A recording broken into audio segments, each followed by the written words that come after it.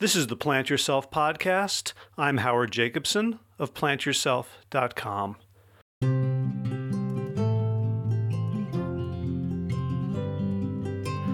So last month, I was at the Raleigh Veg Fest in Raleigh, North Carolina, walking around, and I met a woman named Queenie Moore, and she was promoting 21 Day to Plant-Based Challenge, which I've seen lots of. But what was interesting was that she was pitching it to the African American community. And I wasn't sure what was different, but there were differences in the way she was talking, in the words she was using, in the appeal she was making. And I got really curious about that. And so we exchanged contact information and agreed to get on the phone and talk about it. And that's what you're going to hear in today's episode. And I quickly discovered that there was a lot more to Queenie than just this particular topic. Suffice to say, Queenie is a firecracker. She knows exactly what she wants to do in the world, what she wants to accomplish, and she's taking powerful steps to make it happen. And I am thrilled that I was able to learn from her during this conversation. So without further ado, Queenie Moore, welcome to the Plant Yourself podcast. Thank you. Thank you for having me, Howie. Happy to be here. Yeah, it's a pleasure. And we have a lot to talk about. But first, why don't you just tell everyone what you do, what lights you up right now, and a little bit about your business. Okay, so I am by trade a personal trainer. That's where I started. A certified personal trainer. I then became a licensed massage therapist, and I am a plant-based vegan. So that's my credentials. I currently hold a challenge, a 21 Days to Plant-Based Challenge, and that helps people on their journey to a plant-based diet and gives them that soft introduction into the lifestyle. So that's mainly what I do at this moment. I over the summer, I normally tour the country, and I partner with one other trainer, and we hold group boot camps. While our children are away at their families, we get to tour and bring our skills and our love for fitness to other places all across the nation that we wouldn't normally get to visit. Wow, that's great. So, and I'd love to find out sort of how you do that, because I could get in my car and travel around the country, and no one would know about it or show up. So it's great to travel around the country, but it's even greater to have people waiting for you. Yeah, it's actually it's very satisfying. But yeah, they surprise me each time, because every time we go somewhere, for the most part, we've at least got 30 participants in each session. So it's pretty neat, gotta say. Great. So one thing that always interests me when someone is a personal trainer and they're also whole food plant-based or vegan or both, Mm-hmm. is how did you get there? So the training industry tends to be fairly protein obsessed, fairly meat heavy, protein shakes, six boneless chicken breasts for dinner. What's your story? Did you grow up with an appreciation of a plant-based diet, or how did that all come about? Well, I think I sat back and had to think where this love for nutrition came about, or where it might have first reared its head. And growing up, I was raised Seventh-day Adventist, and most people who know of Seventh-day Adventists know that the church has a huge they concentrate a lot on nutrition and what you're eating. And for the most part, the church follows a vegetarian diet.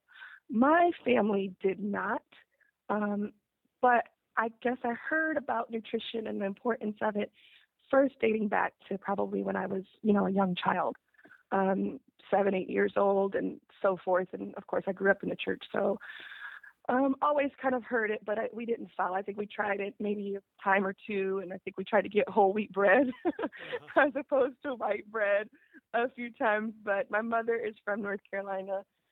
That's how we ate, in a very southern fried chicken and macaroni and cheese and all those, comfort, quote unquote, foods. That's how I was raised. When I had my daughter, I was in the military, or I was in the military and got out. Due to having my daughter, I wanted to nurse her. And I think that was my first time, the pregnancy, I'm speaking of, the pregnancy was my first time doing the research and what every pregnant mom reads, though, what to expect when expecting a book. And I remember reading about salmon or some fish product, and it was stating that we shouldn't consume no more than 6 ounces while, throughout the pregnancy, throughout the week. So at that moment, it kind of dawned on me. So if I should not be eating no more than 6 ounces for fear of mercury poisoning to my child, what could this be doing to me? Maybe I shouldn't be eating no more than 6 ounces a week, or maybe I shouldn't be eating it at all, So I remember reading that, and I remember that setting in my, mental Rolodex. And throughout the pregnancy, I tried, to eat healthy. I tried to eat more fruits and vegetables, but of course, still eating, meat and everything else. And once I got out and I had my daughter 2 years into, her being born. So I think, I had just finished nursing her because I nursed her for quite some time, 22 months. And after that, I felt as if my 2-year-old child, if she were to dart into traffic, if she darted into traffic, I didn't feel like I could catch her. I really felt not agile, not fit. Though I was in the military, I was not an avid gym person. I did not work out after I got out of the military. I really only did so because I was told to do it or made to do it in the military. So once I got out, of course, I was not working out. The most I did was walk. And like I said, I just didn't feel energetic, or I didn't have that vitality that I felt a 27-year-old at that time I should have had. So I began my search through, clean eating. This is something that is catching on, and okay, I got to eat fish, I got to eat chicken, I got to eat this, pretty much all day. There's protein. Right. And that was that was specifically to address your sort of lethargy and lack of energy, right? Absolutely, that's what I thought was. I at the time I did not eat frequently enough, and I know I did not eat quality meals. I was eating what my mom had cooked, when I had been taught to cook, fried chicken and fried this and all of those things. So I was looking into the clean eating as a way of getting that energy and becoming fit. That was a part of my journey also. I wanted to be able to dart after her if I needed to. So when I did that, I did, and it worked. I lost about 25 pounds, or 25 pounds. I looked amazing. All of my friends, started asking me to, hey, help me. That's kind of like how I got into the fitness world.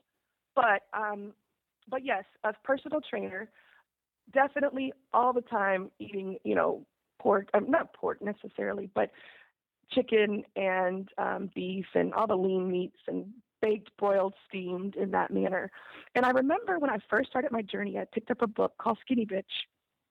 And I read it, and I did not know at the time that it was talking about a vegan diet. I just picked it up because it was a cool name. And at the time, I wanted to lose weight. So I did judge that book by its cover. But when I read it, I realized that it was talking about a plant-based or a vegan diet. And being a trainer, I was like, oh no, I can't do this. I'm not going to get enough protein. I'm going to lose all my muscle, and that's not going to work. But I did read a lot of the book, and it made a lot of sense to me, but I was not ready at the time. So do you want to hear more about how the transition changed, how I became plant-based? Yeah, and specifically, I'd love to hear how you overcame that voice, because I think that voice is in all of us, right? We all have cultural programming, and to the extent that we're not aware of it, it runs our lives. So for you to become aware that, okay, now I'm challenging this notion that I need all this protein in order to be fit and healthy, especially because you had adopted a cleaner diet that I guess had a lot of animal protein, and you lost weight and you felt better.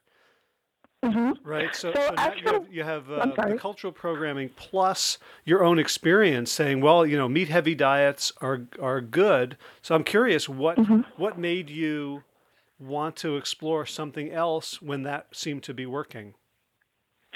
Okay, so the what most people fail to understand is that a cleaner diet is going to help you feel great for a while. You know, especially if you've been eating, crappy or fried processed foods for most of your life or for a large portion of it.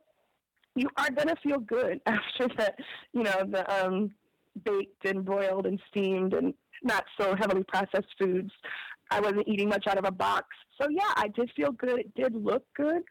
And after a while, it kind of plateaued. I felt like, I don't know that I'm still doing. I felt that the industry and the way that I was taught was the chemicals, and I know what I was ingesting.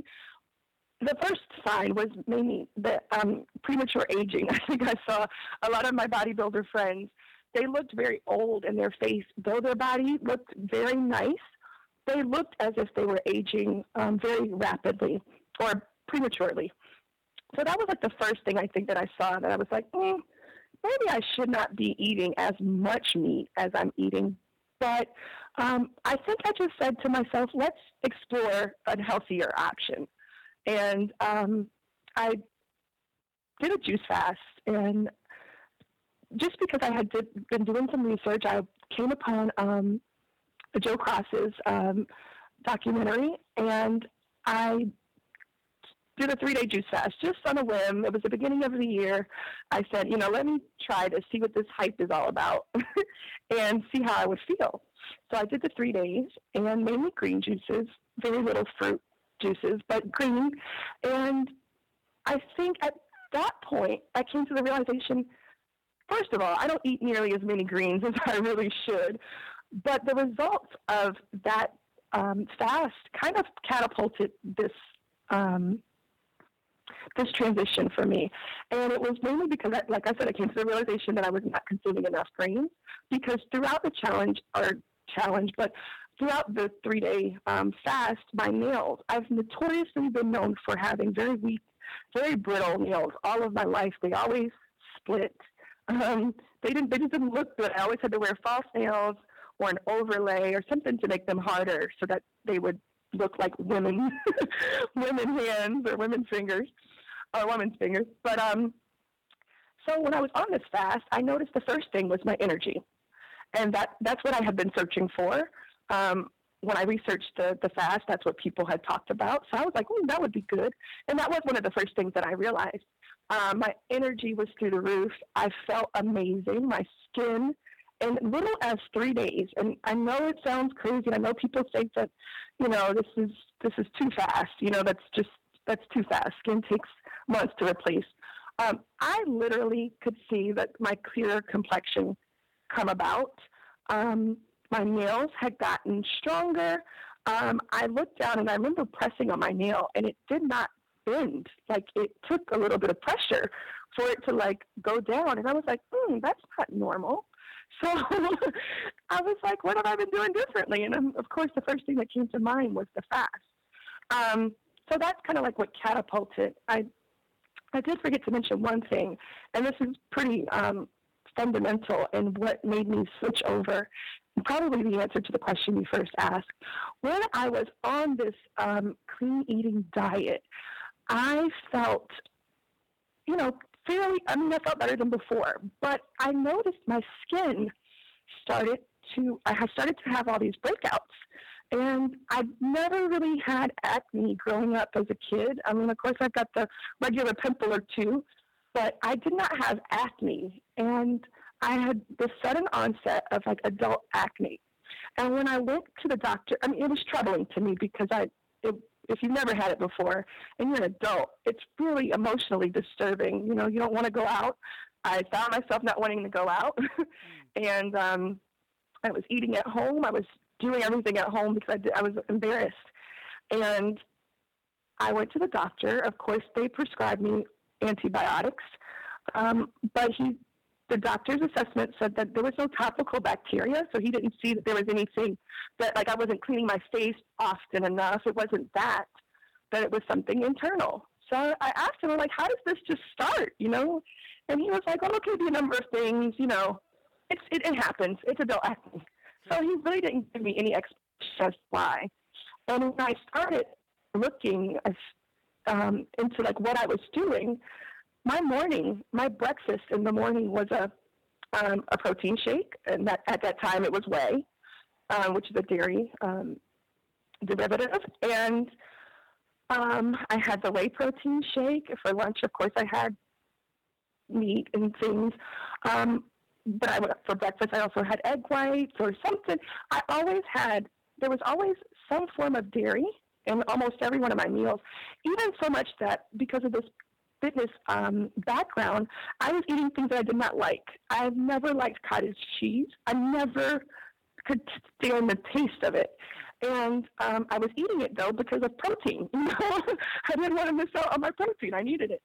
So I was having dairy throughout the day, multiple times throughout the day. And I had done my research in adult acne. I went back to obviously what my doctor said was not satisfying enough to me. He did not give me good enough reason as to why I was experiencing this. So I went home, did my own research, and saw that dairy was a large contributor to acne in general, adult and teenage acne.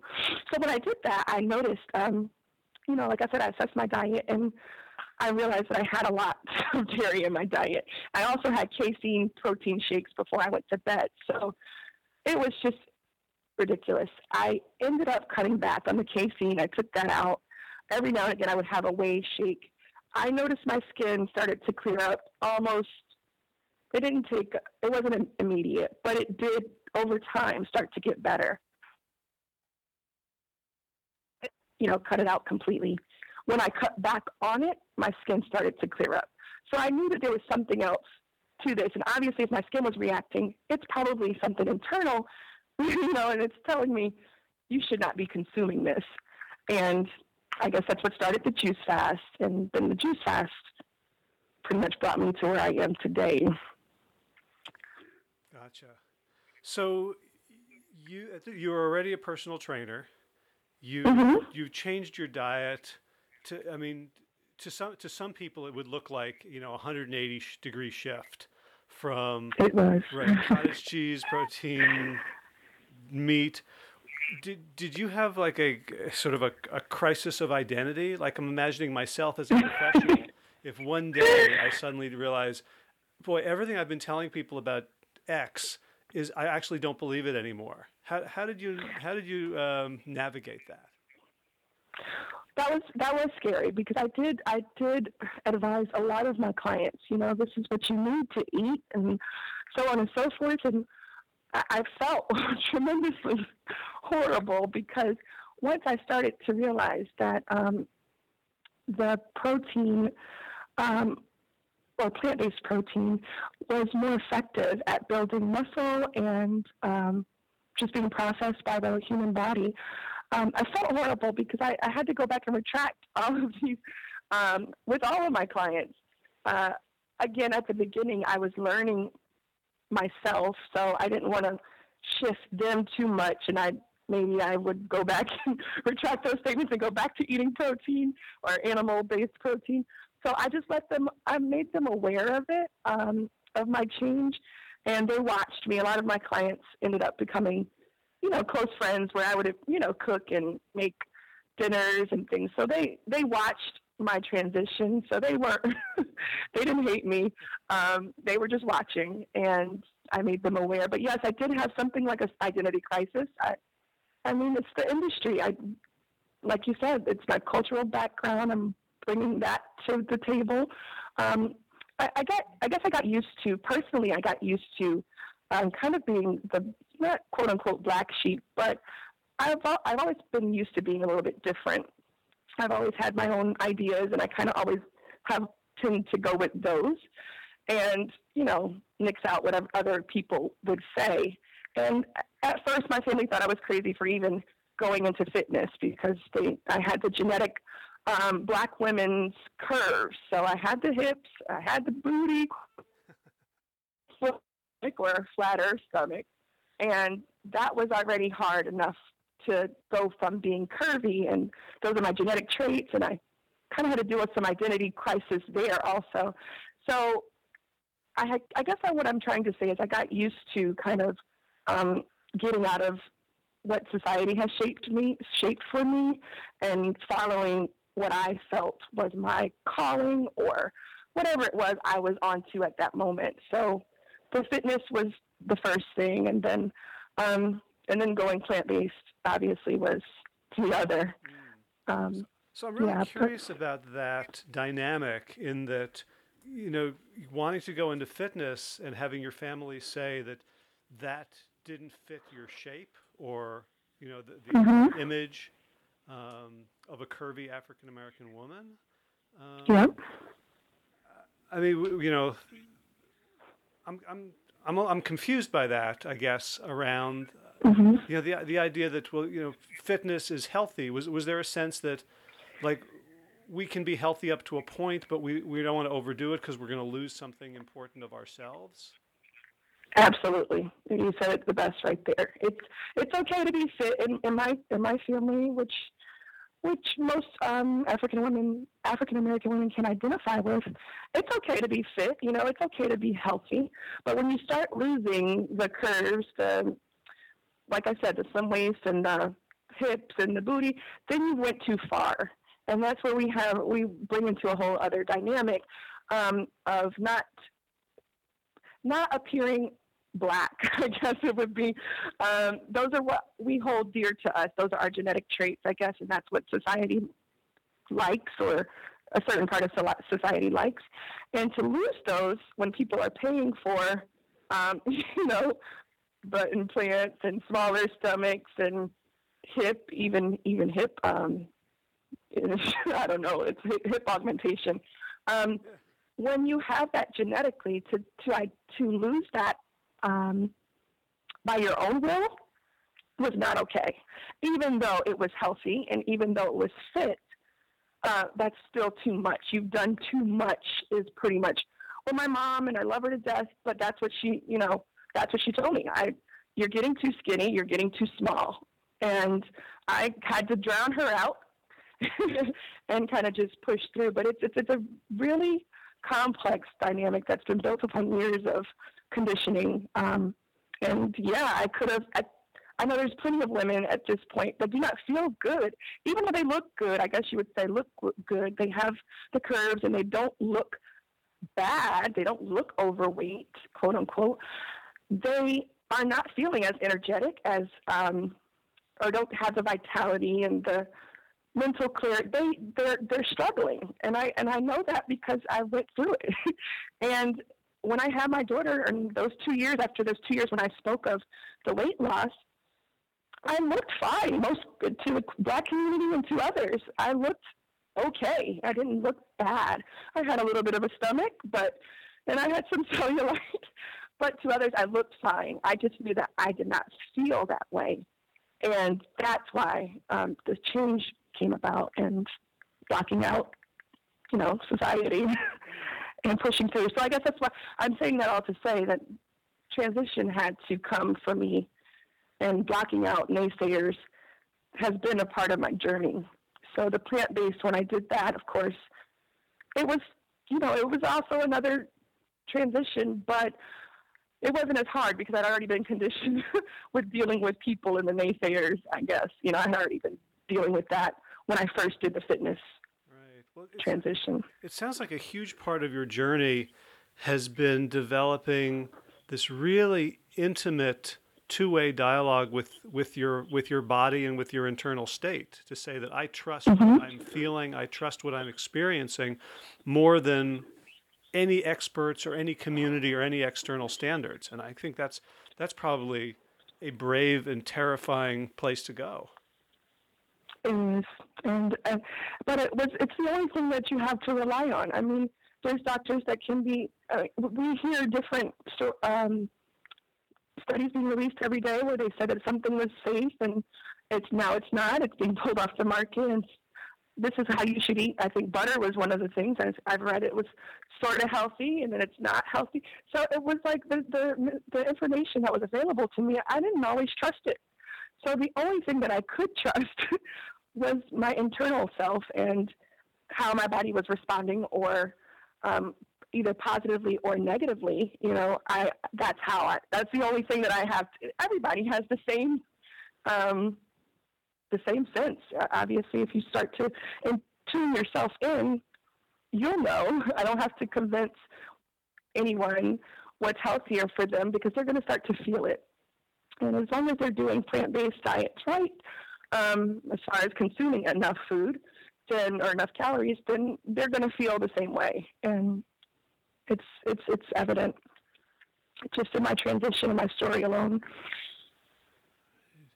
So when I met you, and what first drew me to want to have you a guest on the podcast is we met at the Raleigh, North Carolina Veg Fest, and you were offering a 21-day challenge, which is not an unusual thing. A lot of people do things like something like that, but yours was a soul food challenge, and my guess was that it was directed specifically toward the African American community. And yes. I'm really curious how that came about, and what you're seeing as you take this message to a community that in some ways, as you've described, prefers a different body type. Okay, so when I first went plant-based, I lost, again, I probably lost another 10 pounds at first, and I looked more of athletic body type, meaning I didn't have as much curves, and my abs and everything were amazing. I looked more athletic, and I think the Black community, or those followers of mine that supported me at one point, because I still had some curves when I was eating meat and dairy and things, they kind of started to say, oh, she looks like she's gotten too small, And over time, I got that back. I changed my workouts up a little bit, and my body started to adjust to a plant-based diet. I began to get some of my natural curves back.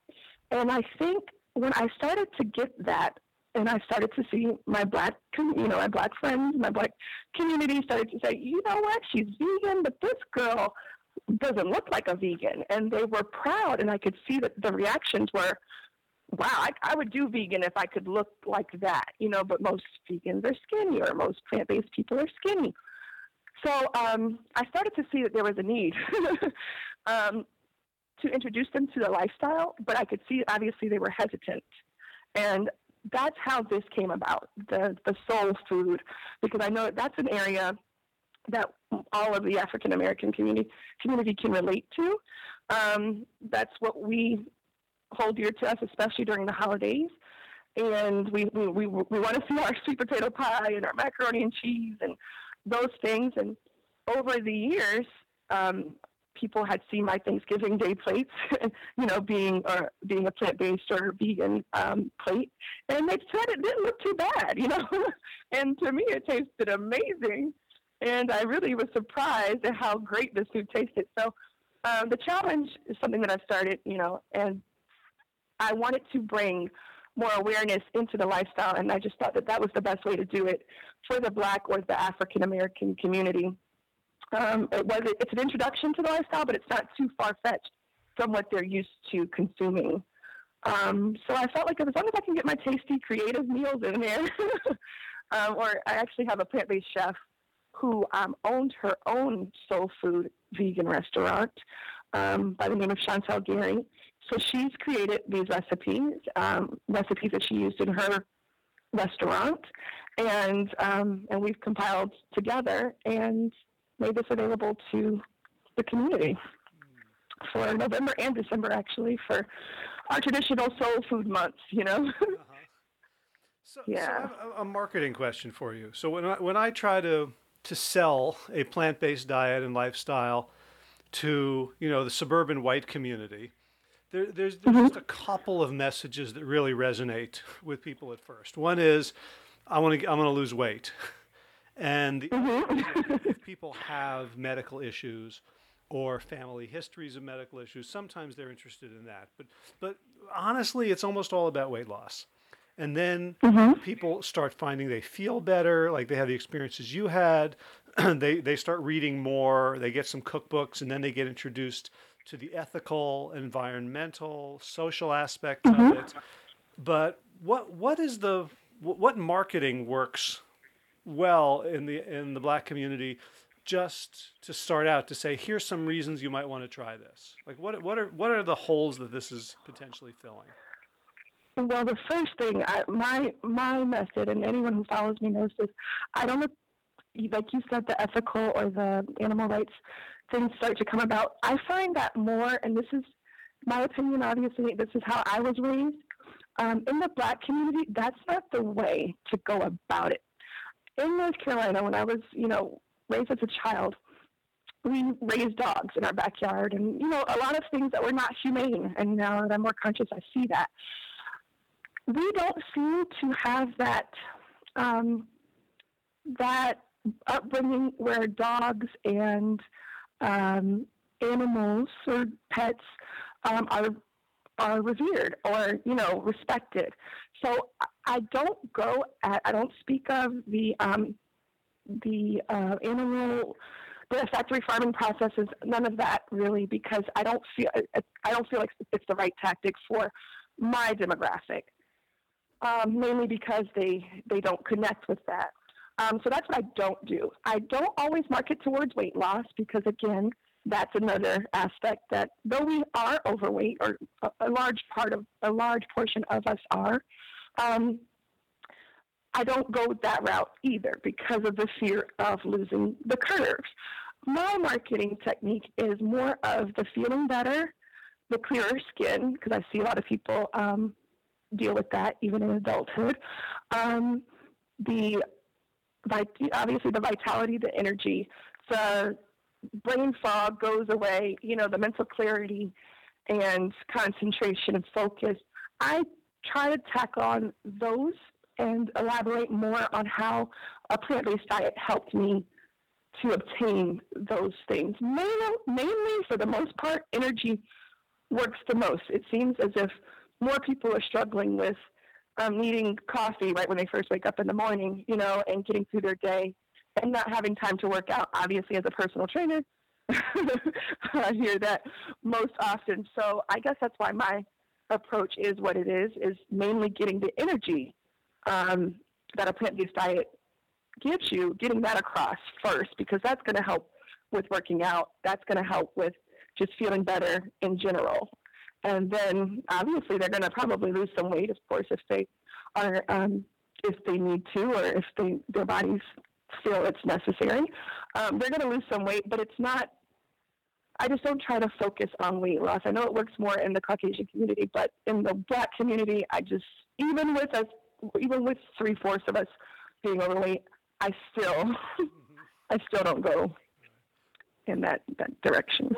What about so health, disease issues? So, yesterday the American Cancer Society put out a report saying that for the first time, black women have the same risk of breast cancer as white women, and the obesity rate among black women has gone from like 39% to 58% over the last 10 years.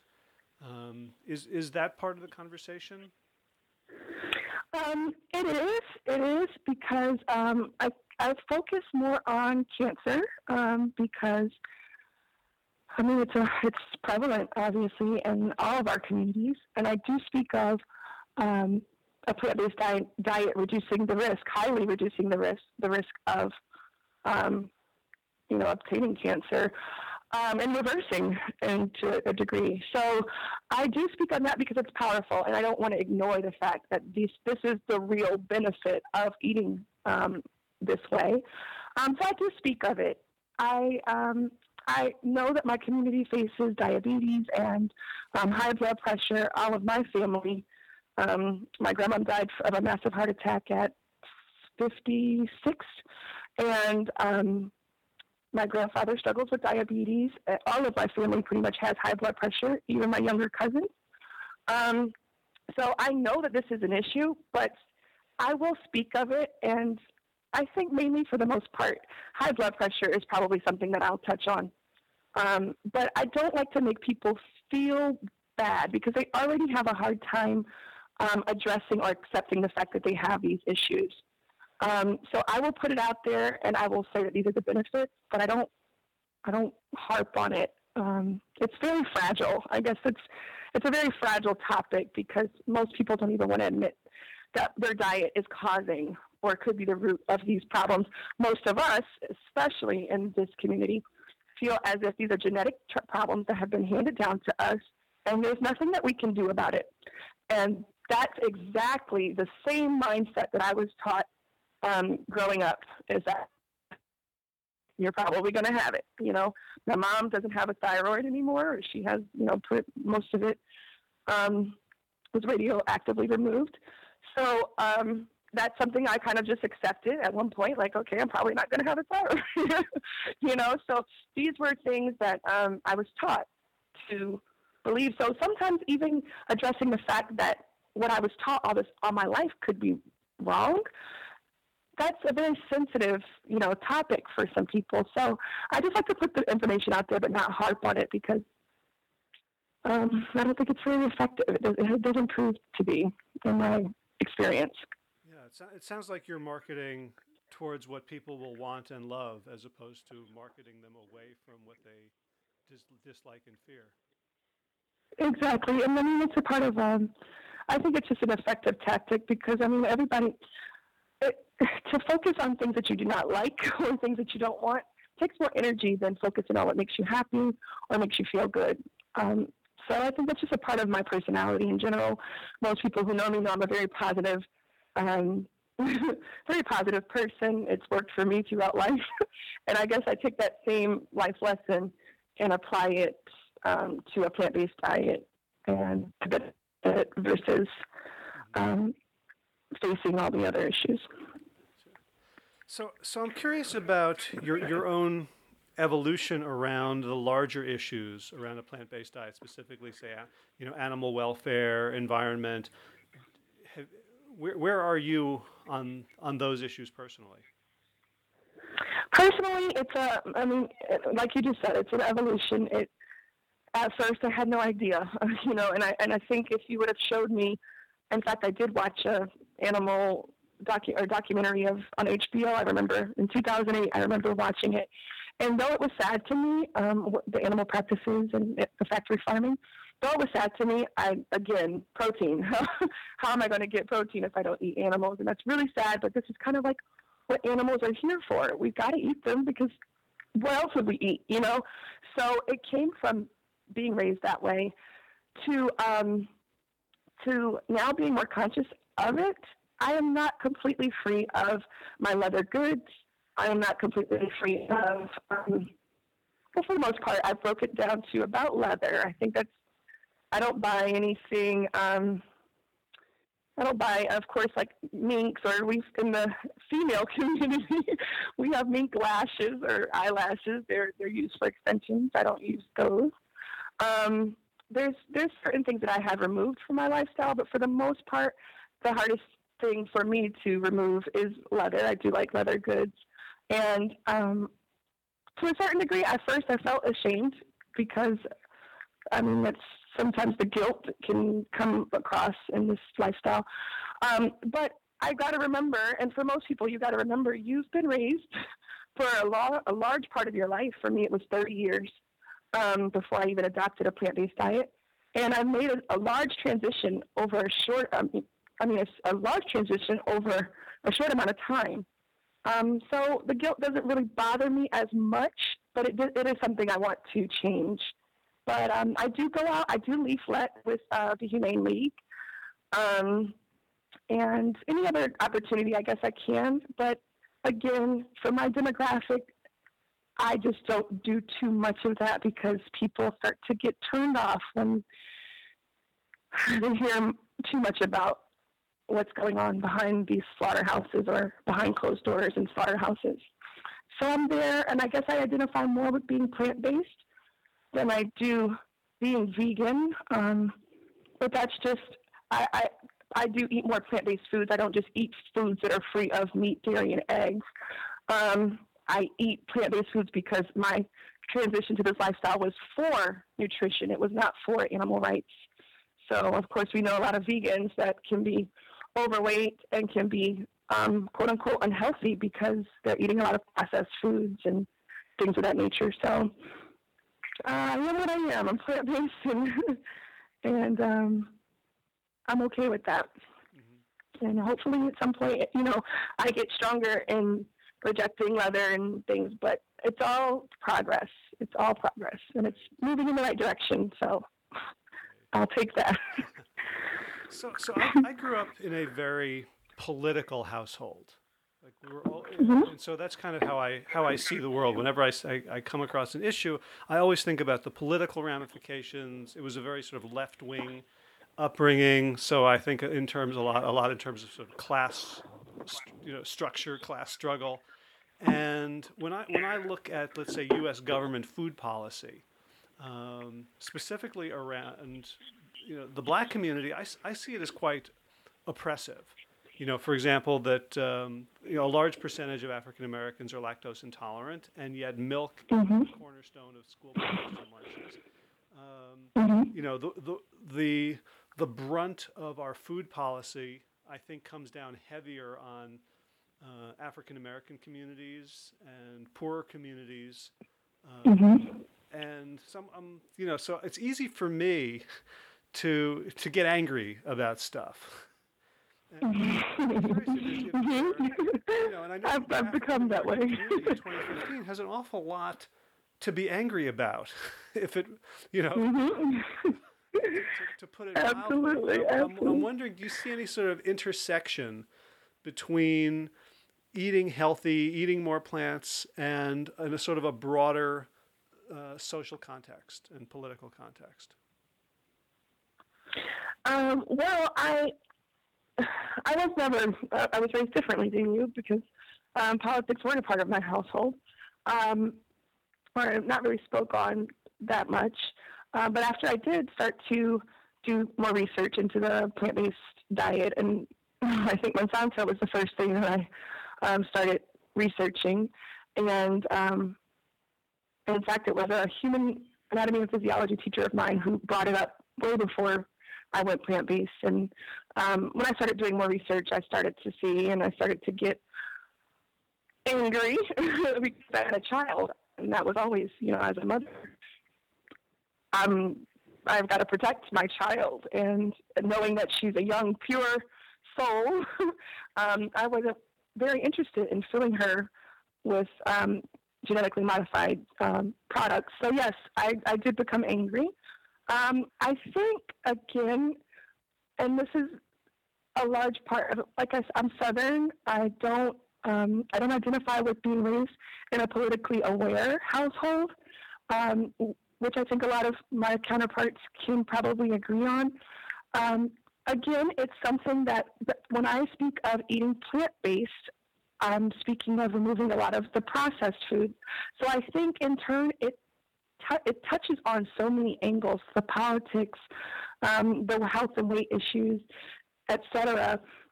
Because what you're doing is removing the chances of having more genetically modified ingredients in your diet. For me, of course, Monsanto was, that's a huge subject for me.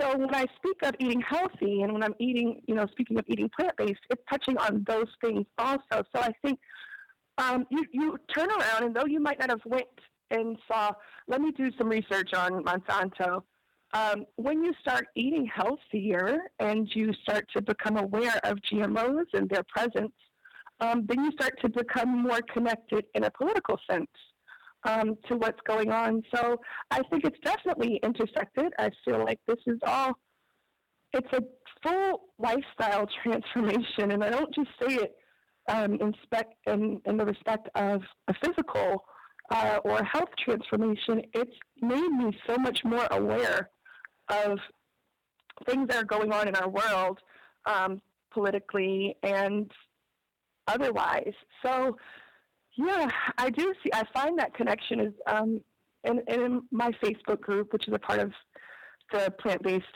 challenge, I find that my members, though I only speak mainly on nutrition, I find that my members, they come right on in and they'll post something about a GMO ingredient or this being, being accepted or this being passed or the DARK Act or any of those things. They post this stuff. So it's evident that the transition has started to occur in them as well. So it's definitely all a part of, it's definitely intersected, and I appreciate that. I'm glad that it is, because we need to be more aware as a community of what's going on in our world and not so closed-minded, because a lot of us were even made to believe.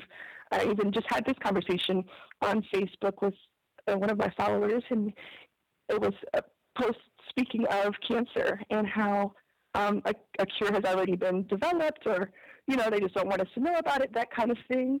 And he rejected me. He said, the government, why would all these doctors know that there's a cure and not teach me about, or not tell me about it? And so it was very evident that this gentleman has not delved into this lifestyle. But yeah, so just to answer your question, it's definitely intersected. And yeah, I remember when I first started studying health education in graduate school. It was Temple University, so downtown Philadelphia, and it was really my first exposure to an African American community. So a lot of my classmates were black, and the first shock I had was how distrusting they were of the government compared to me. And you got radical left wing, and yet I'm thinking, boy, what's going on here? Like, there's such a huge disconnect. And then, like in the first class, we studied the Tuskegee syphilis experiments, and I'm like, holy cow! Now I get it. So I'm hoping and imagining that there are aspects of the black experience in America that would make people much more open to the idea that the government doesn't have all the answers, and that the authority figures that we've vested with our health destinies don't have all the answers. Do you find that there's a kind of an advantage, a kind of built-in BS detector based on the history? I wish I could say that, but I don't. I think maybe your experience was more from a graduate level, and you're dealing with much more aware people. But I feel like our distrust, or my generation, or my peers of our government. But unfortunately, and this really hurts me, but unfortunately many of us put way too much trust. And I find that on every social media aspect, every social media avenue, I should say, whenever I make certain claims, or just say that, hey, aspartame, like this has been going on for years, so-and-so bought aspartame for X amount of dollars, and that it doesn't go over very well. And I think it's also because people just want to have that trust in your government that they wouldn't do anything wrong to you. Makes you very comfortable, and it doesn't enact a change, because most people don't want to change what they're doing. They want to just trust that someone has their best interest at heart, and I don't have to do all this research because my government or so-and-so has my best interest at mind. So it does not, unfortunately, I can't say the same for my peers or my followers. I do have some very conscious followers, but for a large part of it, they're still very trusting of the government. And the My Plate, I think we also have, because Michelle Obama is, a large part of that. There's still now, it's even more trust in a My Plate or school lunch because it's got chicken on there and it's got protein and it's got a form of dairy still. So unfortunately, I can't say the same. I wish that there was more mistrust. I don't see that. Gotcha. Yeah. So I'm curious about so you've been working with people for a while. You have a fairly large community of people who have taken the challenge and are part of your Facebook group that you're continually interacting with. What does what does a Black plant-based world look like? Does it look like what? Does it look different? Is it different foods? Is it how? What are some of the different flavors that I would experience in that community? Well, I think the Black plant-based community, for the most part, to me, is a younger community. But when it comes to food, as a part of, I think, just the plant-based world in general, we're very creative. We've learned how to create meals that look similar to what we were raised on. I know for me, that was a large part of being vegan or being plant-based after my initial, 21 days, my personal challenge to myself. After that, I wanted food that looked like my chili cheese fries. I wanted something that looked similar to that. That was my favorite cheat meal as an omnivore. So I wanted those types of food. I think for the most part, it just comes down to being creative. I don't think that there's many different spices or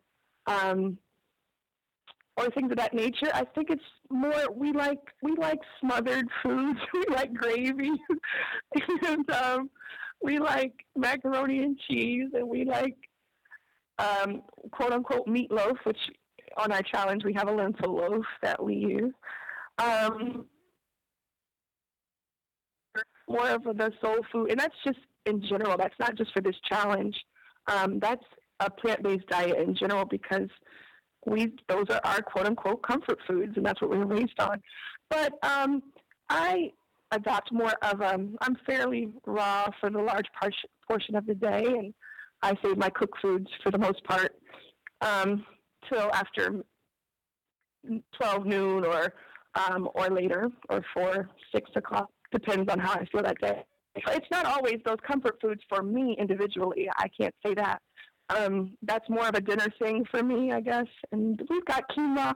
I love avocado now. These are a lot of fruits and vegetables that I would have never ate as an omnivore, which just goes to further congratulate a plant-based diet for me, because I did not eat nearly as many vegetables as I should have, but now that a plant-based diet has introduced me to.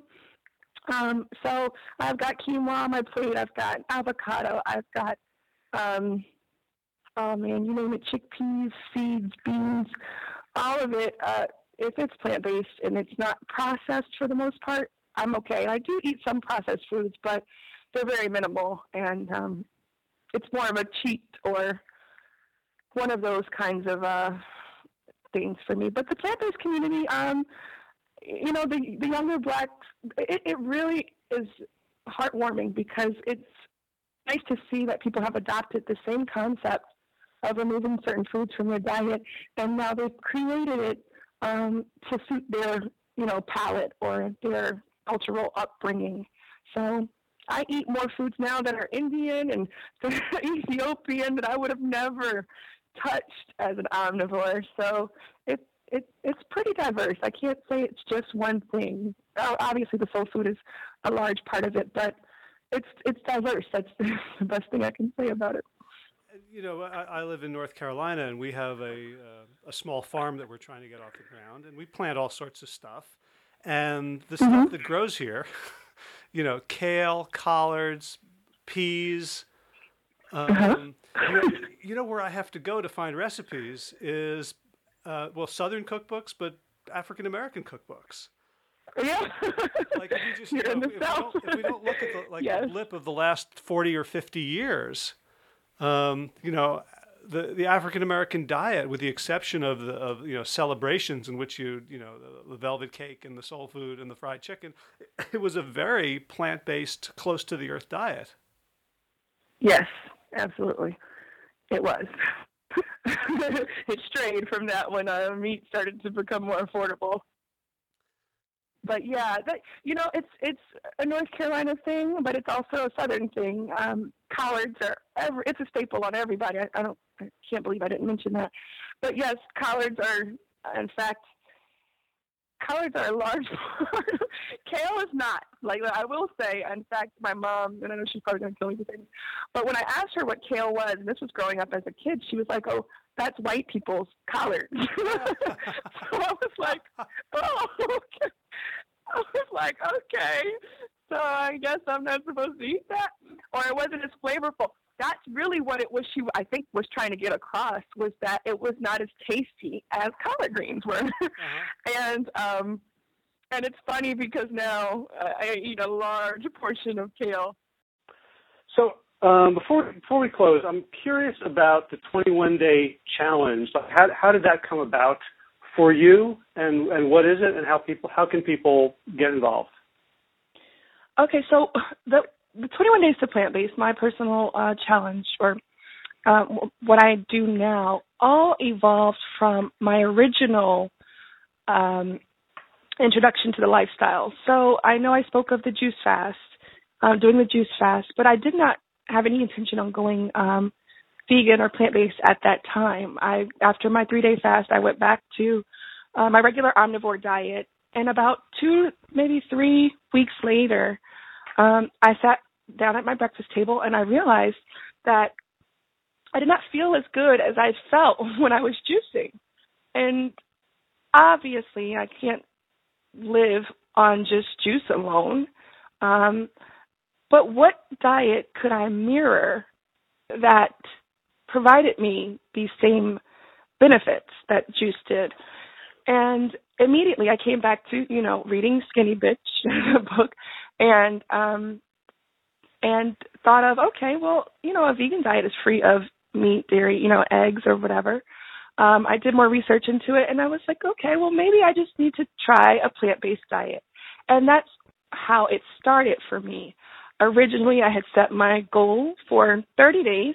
I was going to give it a try for 30 days and see how that worked for me physically and, and otherwise.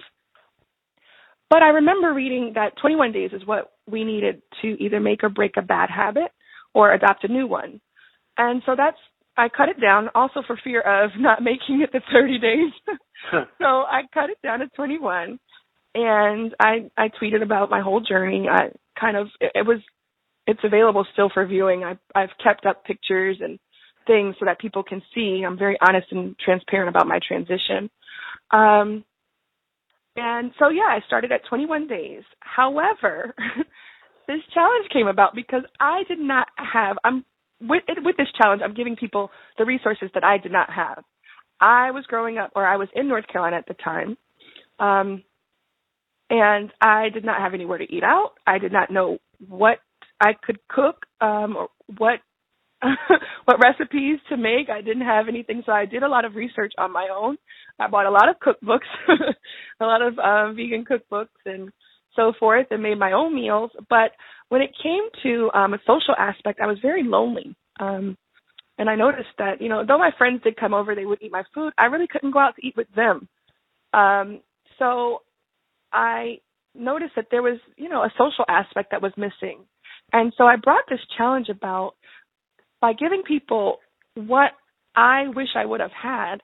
And though I can't put a vegan restaurant in every city, state, or town, I'm giving you access to a lot of plant-based friends and people that are going through or have recently went through the same challenges that you are currently going through. So when it comes to simple as what do I do for butter, there's, my Facebook group or the Facebook member group. It's there and it's available for you to just plug in a question like that. And there's plenty of members. There's 1,200 members now, and who have went through the challenge or who are going through the challenge currently.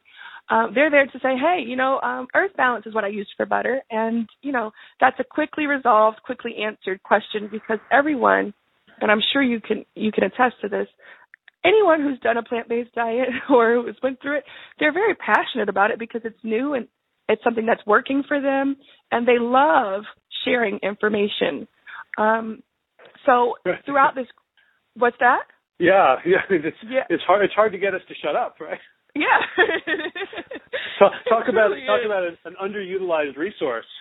Yeah. So yes, that's what I did. So I've got them there because they love helping these people. Of course, my first challenge started about 16 months ago. And that came about because as a trainer, I was on the road and I was always getting, I was on the road doing the boot camps that I spoke of earlier, but I was always getting questions and emails about what it is that I eat. So my quick response and my way to kind of I didn't have time. Obviously, I'm on the road. I can't reply back to everyone and say, oh, this is what I eat every morning. I got 7 plant-based chefs I reached out to through social media, and I asked them for 3 days' worth of recipes. So breakfast, lunch, and dinner. Give me your 3. In turn, I'm going to, since I have a large following, in turn, I'm going to, shout you out and help promote your business, but help me help people on on their transition. So that's how the 21 Days to Plant-Based started. I got solely, it was only recipes. Now fitness there's a fitness component in there also. But at that time last year when I did it, it was only plant-based recipes. So 7 different chefs gave me 3 days worth, and it was free. I made it free so that I didn't have to worry about, taking payment, all that stuff I'm doing. I'm on the road and splitting it amongst 7 chefs. I just didn't have any desire to do so. So I made it free and I made it accessible to everyone. I had about 1,200 people sign up on the first challenge. And I actually still have some of those participants have been plant-based vegan or have adopted now a vegan lifestyle, but when they initially went plant-based, they have been on that journey now. I think it is 16 months since I first started. And actually I have people that have went raw after, people who have that are now only eating fish or they've cut back on, their meat intake or whatever. They've adopted on their own. So that's how this whole thing started, was an answer. It was pretty much a nice way or a quick way to answer hundreds of emails, really. And so that's how it started. And now the Facebook group has those original participants there that still adopted the lifestyle, and they're there as long as, in addition to others, to help the people that come about. So that's the social aspect. I took care of it in that way. They have their own, I have their own Facebook group, and they've got other resources also.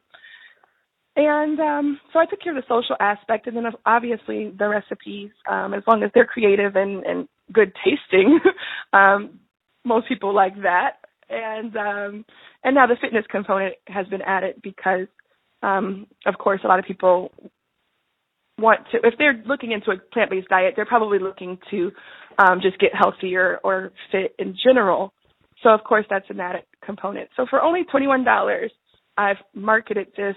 I'm pretty practically giving it away because I want people to experience what it is that I've experienced by transitioning to this lifestyle and what other people have, experienced by transitioning to it also.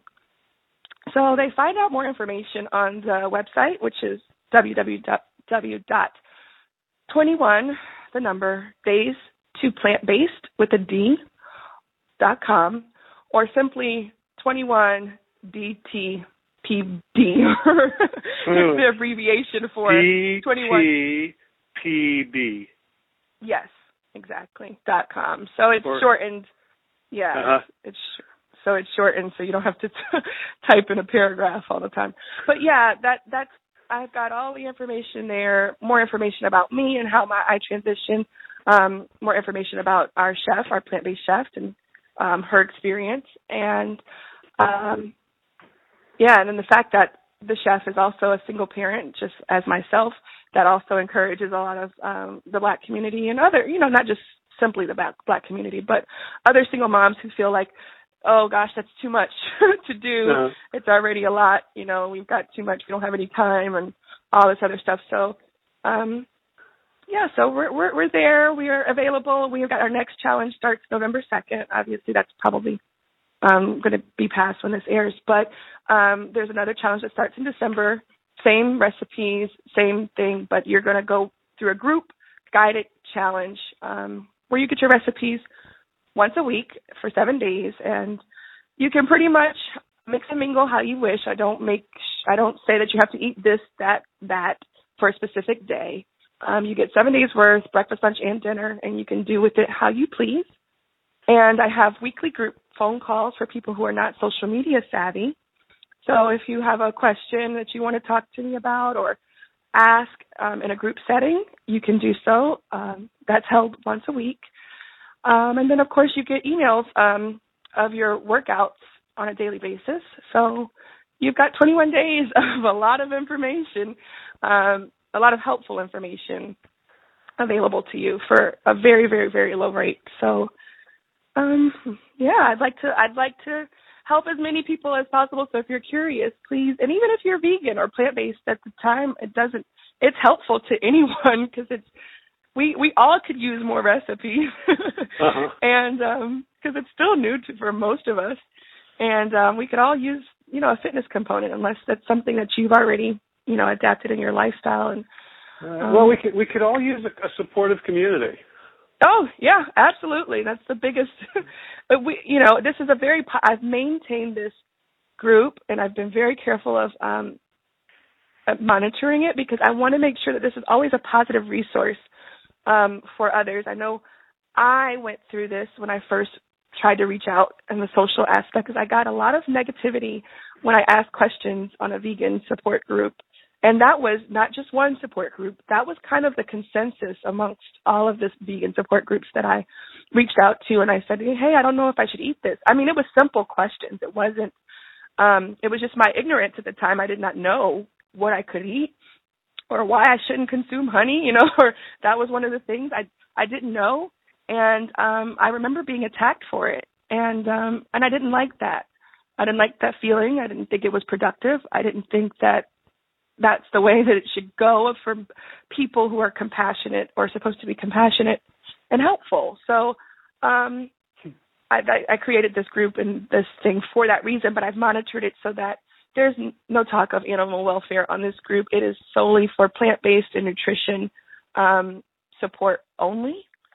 And yeah, that's pretty much what this group is there for. It's positive. Everyone is encouraging.